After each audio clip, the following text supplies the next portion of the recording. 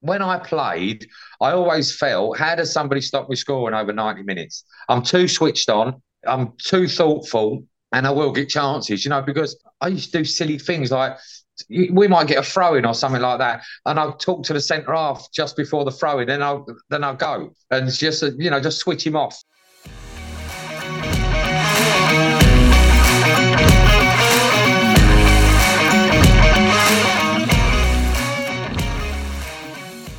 Welcome to the latest episode of Wearing the Red and Green.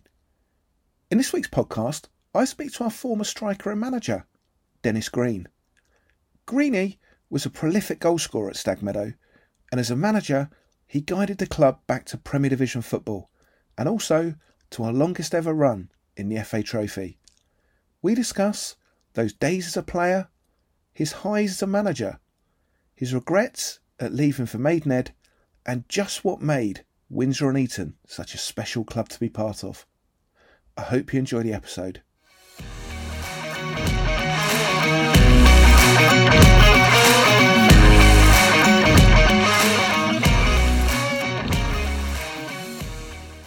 Greeney, thanks so much for joining the podcast, mate. It's great to have you on. Yeah, I'm looking forward to speaking to you, mate.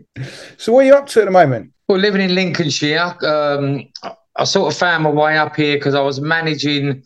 Well, after managing down south like Windsor and then Maidenhead, I went over to Spain for 4 years and I was coaching football for Charlton over in Spain. Right. And we had something like 12 teams in the Spanish league, like from under 18s down to under 10s. So that was when Alan Kervishy was in charge of Charlton. And we had a programme over there for about 3 years. So we had a programme over there for about 3 years. And, we was going away in summer tournaments and we was playing like Real Madrid's and Barcelona, like under 12s, under 14s. So that was quite good. But when I went over there on the first year, at the end of my first year, Charlton got relegated from the Premier League. On the end of the second year, they got relegated straight again from the Championship to Division 1, and they stopped the funding. So after the third year, I came back when the English parents didn't want to start paying £5 subs for their kids to train. But before that, Charlton put all the funding in. Yeah, so that was a bit of an issue. So I ended up only being out there for 3 years. So enjoyed it out there with the sun and whatever else. But I then came back and I think initially I went to St Neots. Steve Lomas was managing St Neots, and I contacted the club, and I went there initially as Steve Lomas's assistant. Then he buggered off at the end of the year, and they gave me the job, and then that started me off again. We had two back-to-back. Didn't you? We had two back-to-back titles at St Neots, and then I went to interview for the Boston job, came second to lad called Graham Drury. And then after 13 games, they sacked him because results didn't go his way. And then the chairman, David Newton, phoned me up something like on a Monday morning and said, "Do you want the job?" And I said, "Okay." And I was managing on a Tuesday night against Gloucester. So then I had 4 really good years at Boston. So that's what brought me up here, and I've stayed up here. Love it. Listen, I want to start by looking back at some of your career pre-Windsor, actually, because obviously everyone knows you from your days at Windsor, but what are some of your highlights earlier in your career, earlier in your playing days? Well, we was like late developers in a sense, because obviously, I've got a twin brother. We was born 6 weeks premature.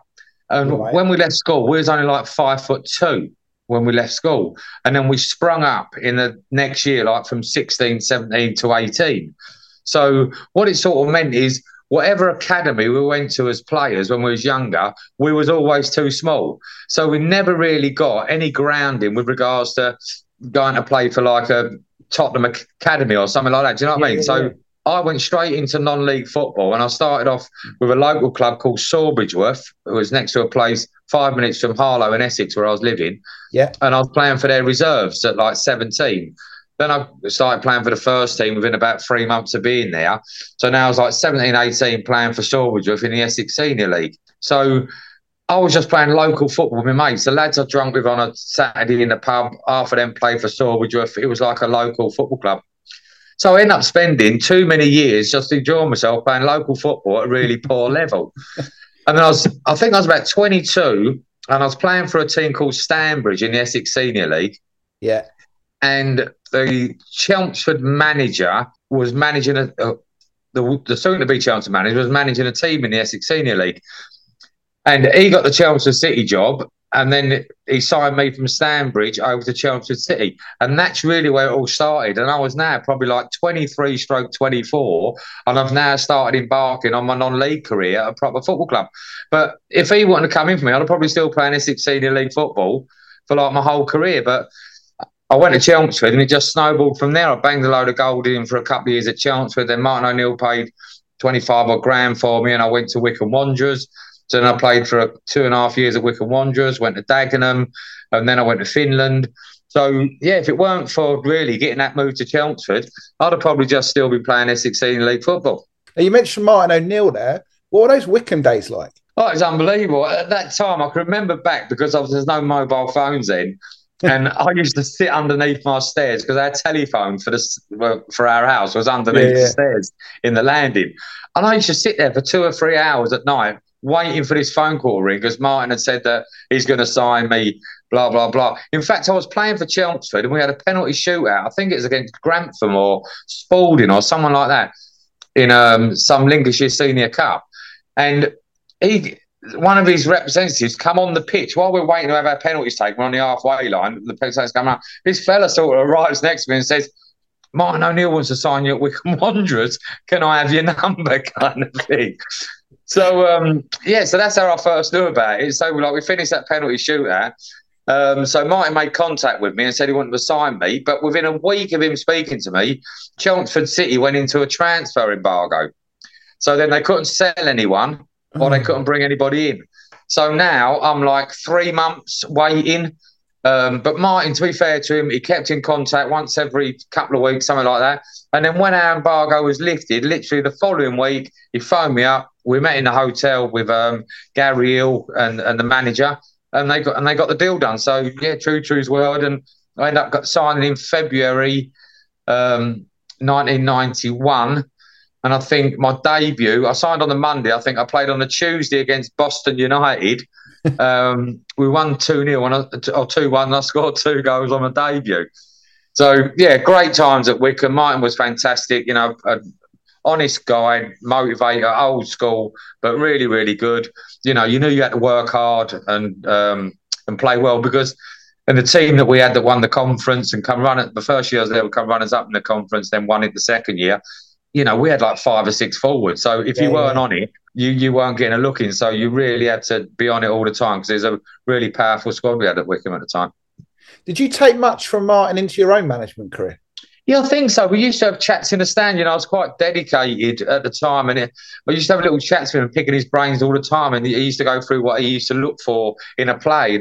If I'm looking for a midfield player, for example, why would I get a midfield player that can tackle, can pass, but can't score? I want to get a midfield player that can tackle, can pass, and can score. So he's ticking all the boxes. So it makes you think, if I'm looking for a player in a certain area, it's no good just getting a winger that can cross. You need a winger that can track back. You need a winger that can be strong. You need a winger that can do all the things that you want a winger to do, because a lot of people might just look at a player and just think, oh, he's decent, he goes by people, but he's really causing you a problem out of possession, because he's good at going forward, like Sean Dyche, for example.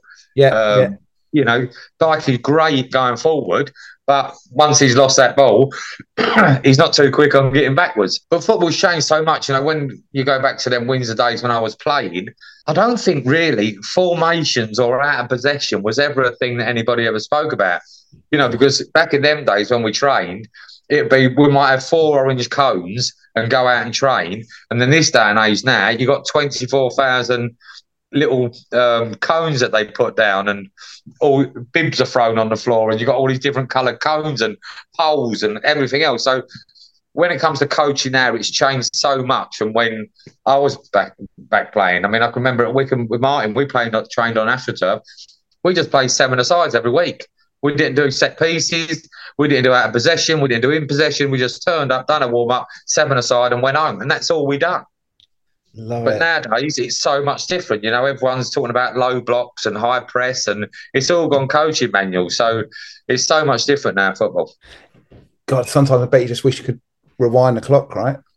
Yeah, I just think at Windsor, you just used to half the time, just get the ball, boot it forward, just go and chase after it. I think That was pretty much most of my non-league career. That's sort of like what the tactics were. You know what I mean? Big man up front, boot it forward, and see what you can get out of it in the final third. Now it's like you've even got to sign a goalkeeper now that can play out from the Yeah, back. yeah, yeah. You know, and that's how it's changed so much. No one was ever bothered about a goalkeeper playing out from the back when we played. It was just get it and smash it up the pitch, like to Evo or someone like that who's going to head it, and hopefully you'll get on a flick on. And yeah, football's just changed so much.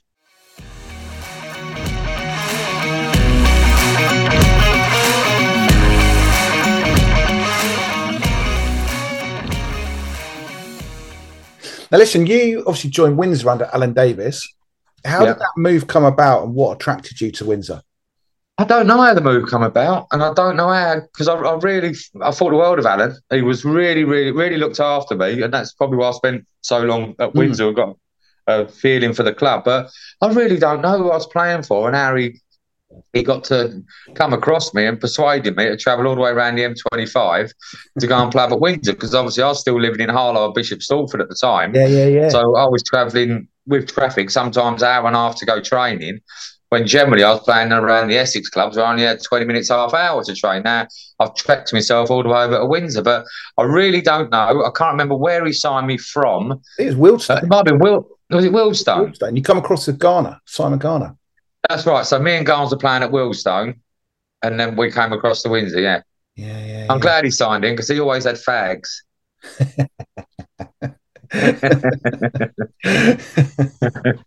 Now, listen, you had 3 or 4 seasons at Windsor as a player.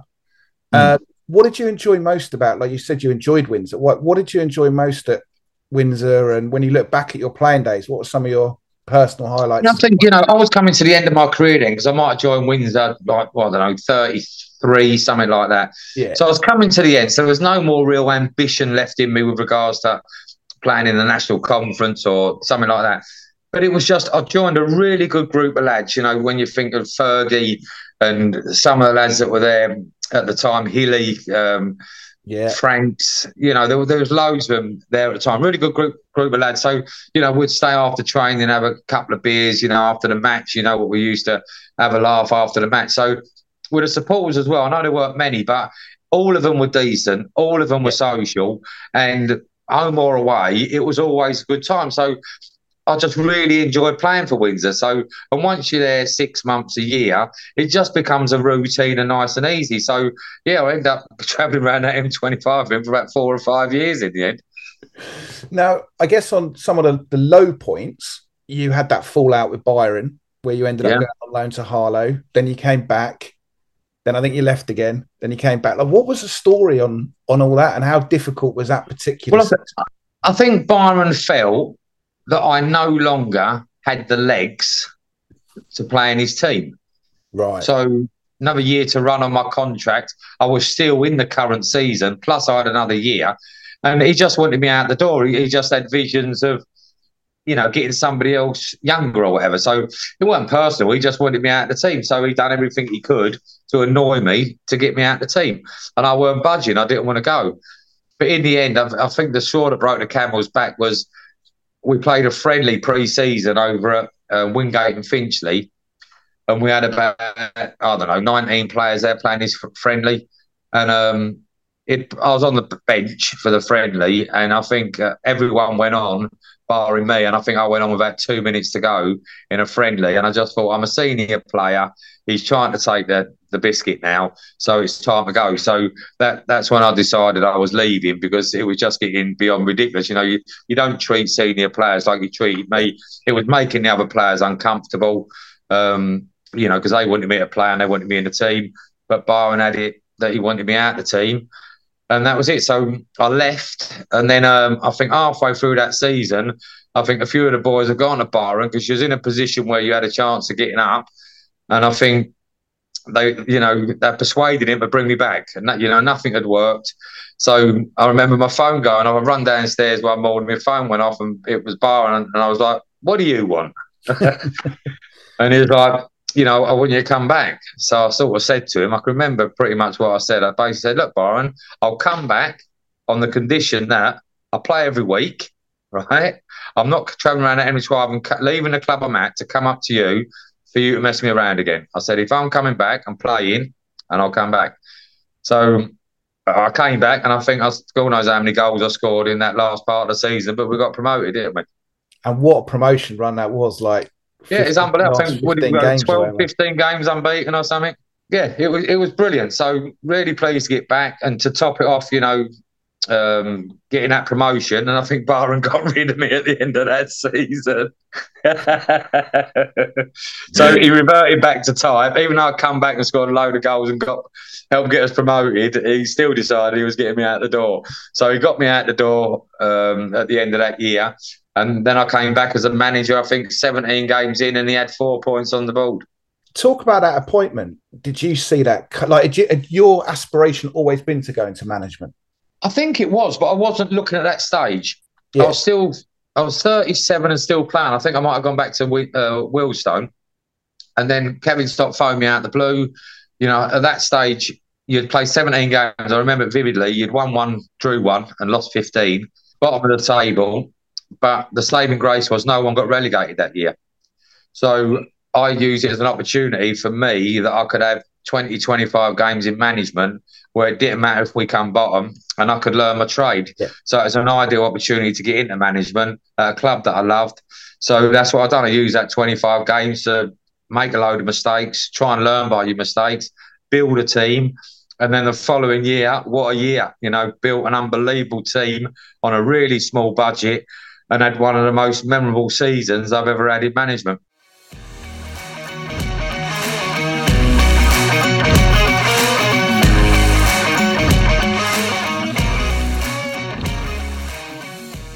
In that first year you mentioned, where obviously we couldn't get relegated, you managed to bring in people like Chippy and Shaggy.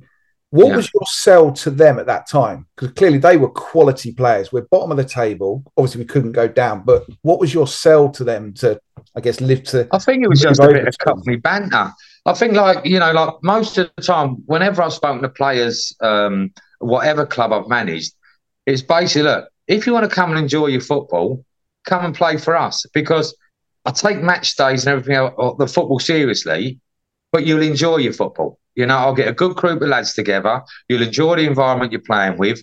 You won't be treated like kids, and you will play better than what you normally do at other clubs. So the idea for me was to make players feel comfortable, get a style of play that they're going to enjoy, not just bash it forward, and let them enjoy their football. And I think, like you see at Newcastle at the moment, a manager comes in and players that were ordinary 18 months ago are now flourishing. So if you get people in an environment that they want to turn up and train, they want to do well for not only themselves, the manager and their teammates, the supporters, you've got a chance of 11 people or 17 people on a match day all getting together and wanting to win for the club. We never had any problems with subs. If somebody was subbed, there was never any moaning. We had such a great group. And I think only in the end that we didn't win that league because we got a few injuries late on to key players like Scotty, stuff like that. But, for me, we should have won the league because when we went down to Lewis and we beat Lewis 2-0, I think it was, we went about 8 points clear of them. There might have only been 10 games left then, but that was the key game for us to win. We won it. We should have gone on to win the league. And as it happens, if we would have done, we could have got into the Conference South. Because it was Lewis 2 promotions, wasn't it? 2 promotions, yeah, but we just obviously with our wage bill, it was so small. We had such a small group of players that once we lost 2 or 3 players, which we did at the end of that season, we just had a little poor run that just I think might come 2nd or 3rd in the end. But we still got promoted. Yeah. But it was frustrating that we didn't actually win the league. But unbelievable season. You're probably going to mention in a minute about the FA Trophy and stuff like that. But great group of lads. Some of the players in that group were fantastic for the level we was at. Well, you managed to attract people like, as you said, you mentioned Scotty, but Dave Carroll, Jason Cousins. Incredible. Right, at Windsor. It's crazy. I know they're past their sell-by date, but lads that are winners throughout their career that have just won things, that what they passed on to the younger players, you can't turn up on a football pitch and play in that team if Jason Cousins is playing in the team unless you give it everything. I remember we went away to, what team was it? Epsom or somewhere like that, one Tuesday night, and Jason Cousins had a go at me at half-time. because I think we was losing 1-0. It was an important game, and I didn't quite get stuck into the lads to the liking that he would like me to. So he got stuck into the lads, and he told me off for not getting stuck into them. And we ended up winning the game 2-1. He politely said to me afterwards, "There you go, I've done your job for you at half time." But no, you couldn't get away with nothing with Jason Cousins on the pitch. You know, Dave Cole was completely different. He was just the silkiest player you ever see. Just glides around the football pitch. What he done for that football club was amazing. And Scotty was Scotty. You know, he couldn't chap a bag of cement, but an absolute handful, and he can score your goals. Totally. Now, listen, you mentioned the trophy run. Talk us through the trophy run. Well, just incredible. You know, I couldn't even name all the games we had. It seemed like it just went on forever because obviously we have to start so early. But when you start picking up, and I'd say like from Vauxhall Motors, I mean, I think we might have already been 3 or 4 games in by the time we got Vauxhall Motors. But we already knew from 3 months previous they'd already beaten Queen's Park Rangers in the FA Cup. And now we've drawn this team that's going really well. Was they in the Conference North at the time, like that equivalent? Yeah, they're top. So, you know, we played against Vauxhall Motors. So we thought we was going to get a hiding. And if I can remember rightly, we played really well in the first game, but did we have floodlight failure or something like that? We had floodlight failure when we was doing really well, and then we had to go and play the replay at their place when, you know, realistically, I know it's floodlight failure, no one's to blame, but so now we're thinking we're going to their place. We've got absolutely no chance at their place. You know, we might have got away with it. They might have played bad in the first game. They're going to now rectify in the second game because they know they've got to take us seriously. And we just blew them away in 30 minutes away at Vauxhall Motors. And their manager, McCluskey, I think it was at the time, he came up to me in the bar and he said, "Dennis, you're the best team I've seen for a long, long time." It was incredible. We blew them away in that 30 minutes. Rode our luck to keep a clean sheet because they put a bit of pressure on the second half. But, yeah, just blew them away first half. What do you remember from Aylesbury in that next game and how gutting was that? Because we were the better team in that game. Yeah, Aylesbury, you know, what we was renowned for as well, I spent a lot of time working on set pieces and stuff like that. And in that first game, I mean, we could have had 5 goals from our set pieces, like from corners, little free kicks, little routines that we had. And, yeah, how we drew that first game was by far the better team in that first game. And, yeah, that was criminal how we didn't come away with that with a win away from home.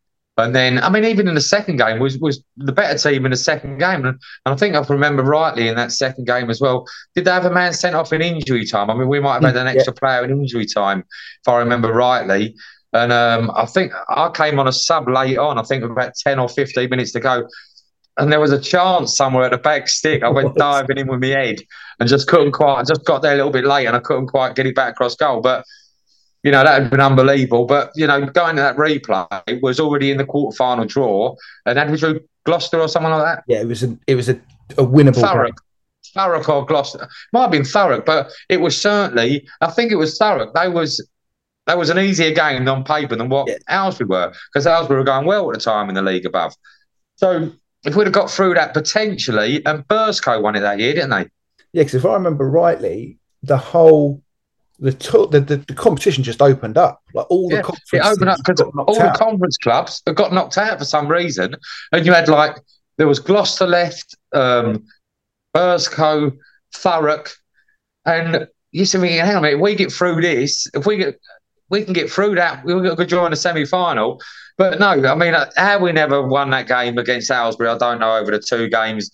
But, you know, we've gone so far in it. To make the quarter-final draw when you're a Division 1 team is pretty much unheard of. You know, you get the odd Northern League or a Premier club might get to the final, but generally it's a Conference South or National Conference club 9 times out of 10 that's winning the trophy.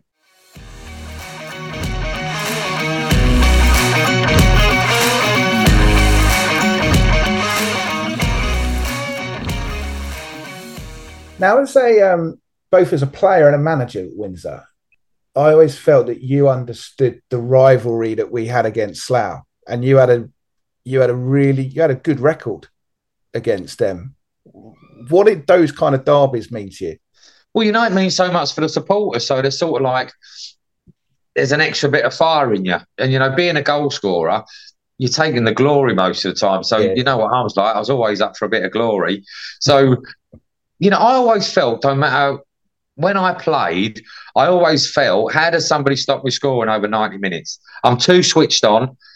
I'm too thoughtful, and I will get chances, because I used to do silly things like we might get a throw in or something like that, and I'll talk to the centre half just before the throw in, then I'll go and just switch him off, and then I'd move, and little things like that, like corners. I'd do silly things in the box at corners that would just put people off for a split second, and then you go and get across them. So if the ball lands in that area, so I always felt over 90 minutes I was always going to get chance of scoring goals. So we keep clean sheets. I always felt like I could score a goal. I could strike the ball quite well from outside the box. I could take people on, and I always felt in the game I'm going to get shots at goal. So you just that's how I always felt. It didn't always happen. I didn't score, but there weren't many games where I didn't score. Yeah. And was it true that once as a player you turned Slough down? Yeah, did that. Was Alan Davis the manager then as well at Slough? I'm not sure. I think he was manager of Slough, I think it might have been him that told me. Yeah, I may have turned Slough down at one stage when I was at Wickham, and then coming away from Wickham, I might have turned Slough down. Then I couldn't go on time for Slough, could I?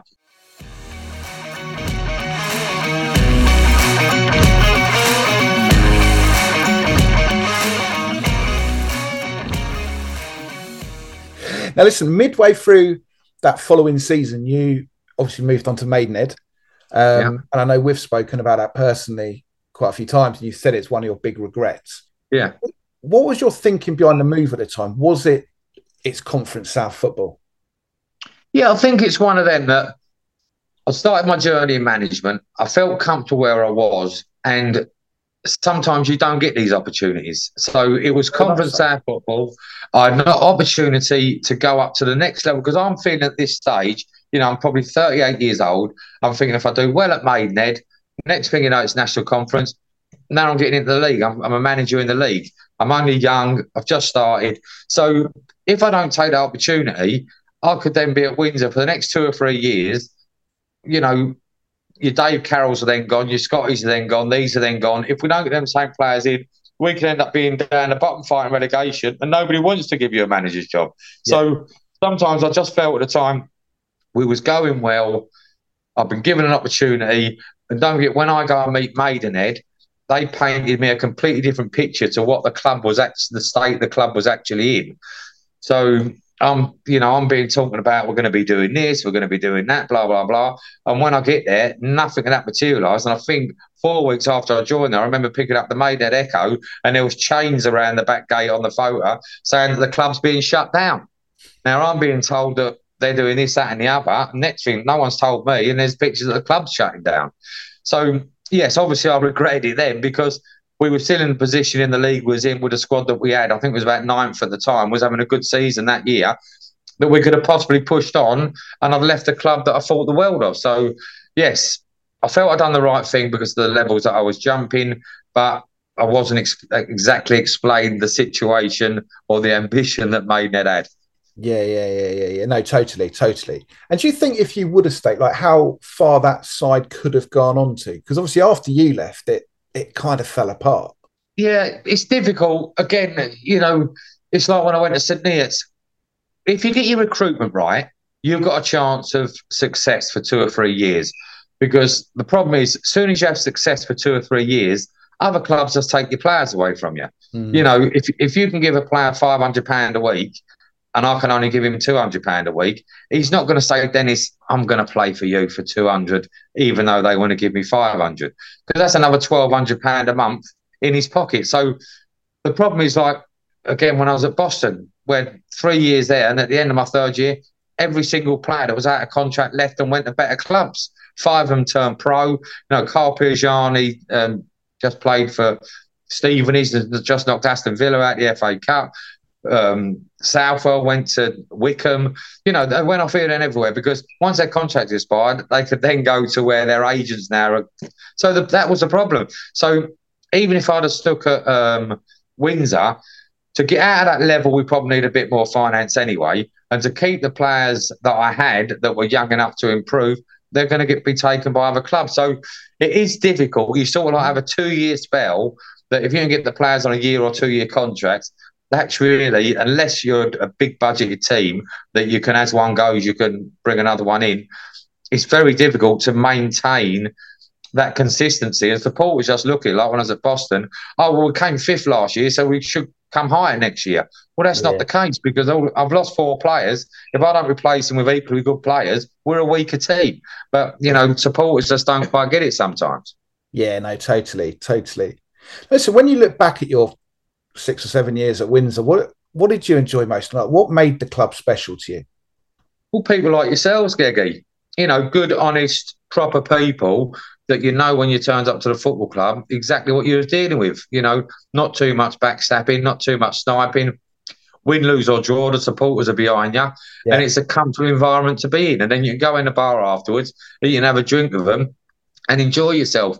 I've been to certain clubs where you're managing them or whatever. You come in the bar and people can't look you in the eye. You've just lost a game of football. You're to blame. I can't even look at you. They walk past you. So it was never like that at Windsor.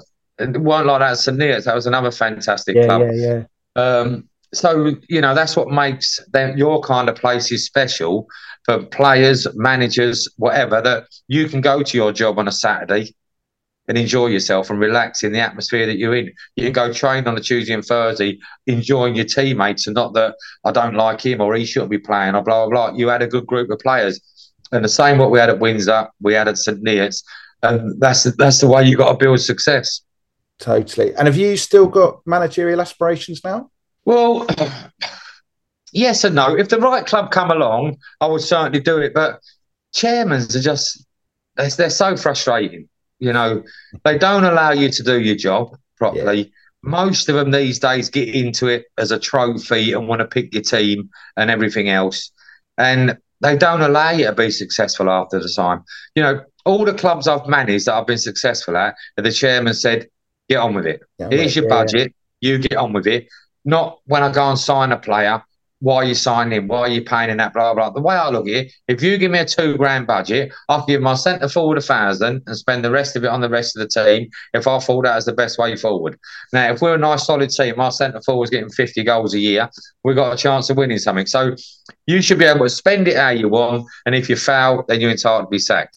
But when you've got a budget and they're telling you how to budget your team, you can't build your team how you want to build your team. So you've got no chance of success. So I've had 2 or 3 clubs like that. But in the main, I've been quite lucky when you look at, I probably only managed about 7 or 8 clubs, but, Windsor successful, St Neots successful, Boston successful. So in the main, if they allow you to do your job, you've got a chance of doing it. But if they don't, like now you're going to a non-league club. If you don't win your first 5 games, you're already looking over your shoulder whether you're going to get sacked. You've only been there 5 weeks.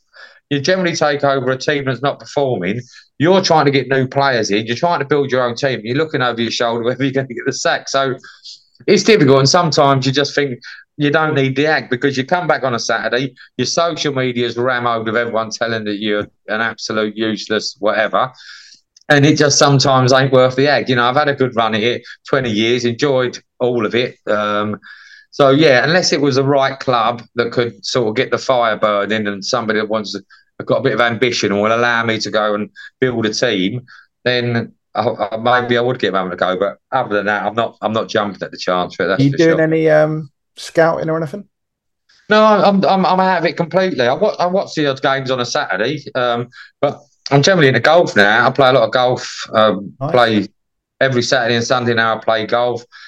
I hadn't played golf for about 25 years, and then I got furloughed in the pandemic, and I joined the local golf club, and I was playing golf every day for about 5 months. So I ended up buying myself a set of clubs, and now I'm addicted to golf. So, I think if I got a manager's job, I'd be fuming that I couldn't play golf on a Saturday.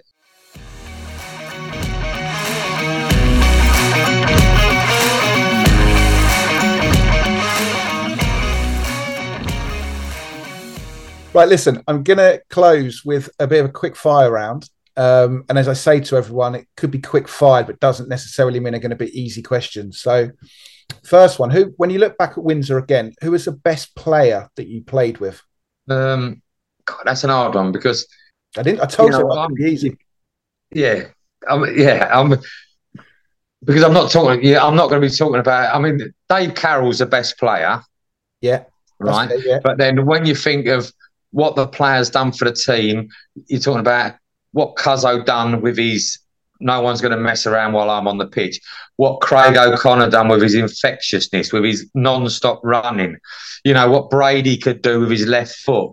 So they all had their own contributions. But if you look at an all-round player, Dave Carroll had everything. Yeah, 100%. All right, this one, when you look back at your career, the best strike partner you had? Probably Scotty at Wycombe. Okay, yeah. I could see how you two would really complement each other. Yeah, because, we had a really good relationship. I think when I first joined Wycombe in February, I scored something like 14 goals in the 3 months between then to the end of the season. Scotty pretty much scored the same. And, remember one article in the Wycombe paper saying, like, there's duos, you got Batman and Robin and blah, blah, blah, and you got Scott and Green kind of thing. We'd formed quite a formidable partnership between us when I first joined the football club.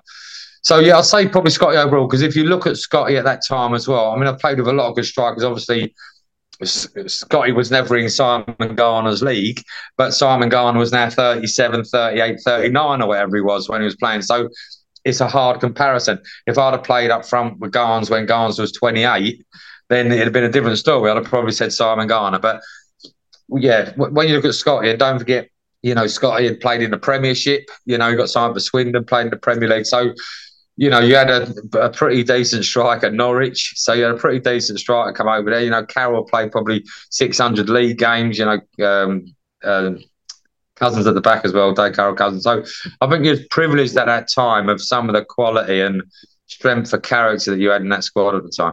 Very much so. All right. Again, career, toughest defender that you played against? Oh, toughest defender. I can't even... when you're playing in a national conference, every one of them is hard as nails. Yeah. So everyone, and the laws were different then. You could tackle from behind, and you could do things that you could do, but probably Glyn Creaser. Yeah. Glyn Creaser he was crafty. He would have his elbows in you without the ref realising, but he could leave one on you. Yeah, so I'd say Crease was, he was as tough as what you're going to play against. I think I know the answer to this one. Best manager that you played under? Would it be Martin? Well, I've got to say, obviously, Martin O'Neill was a pretty decent manager, but John Still was a good manager too at Dagenham. Alan Davis was a good manager in the sense that he treated everyone nicely. He treated everyone properly. So, he was a good manager, but obviously, you're not going to get much better than Martin O'Neill. He's been there, seen it and done it, and he's been successful. So I think Martin I probably learned the most from. Best player you've managed? Best player I've managed for ability is a player called Junior Canuda. I've heard of him.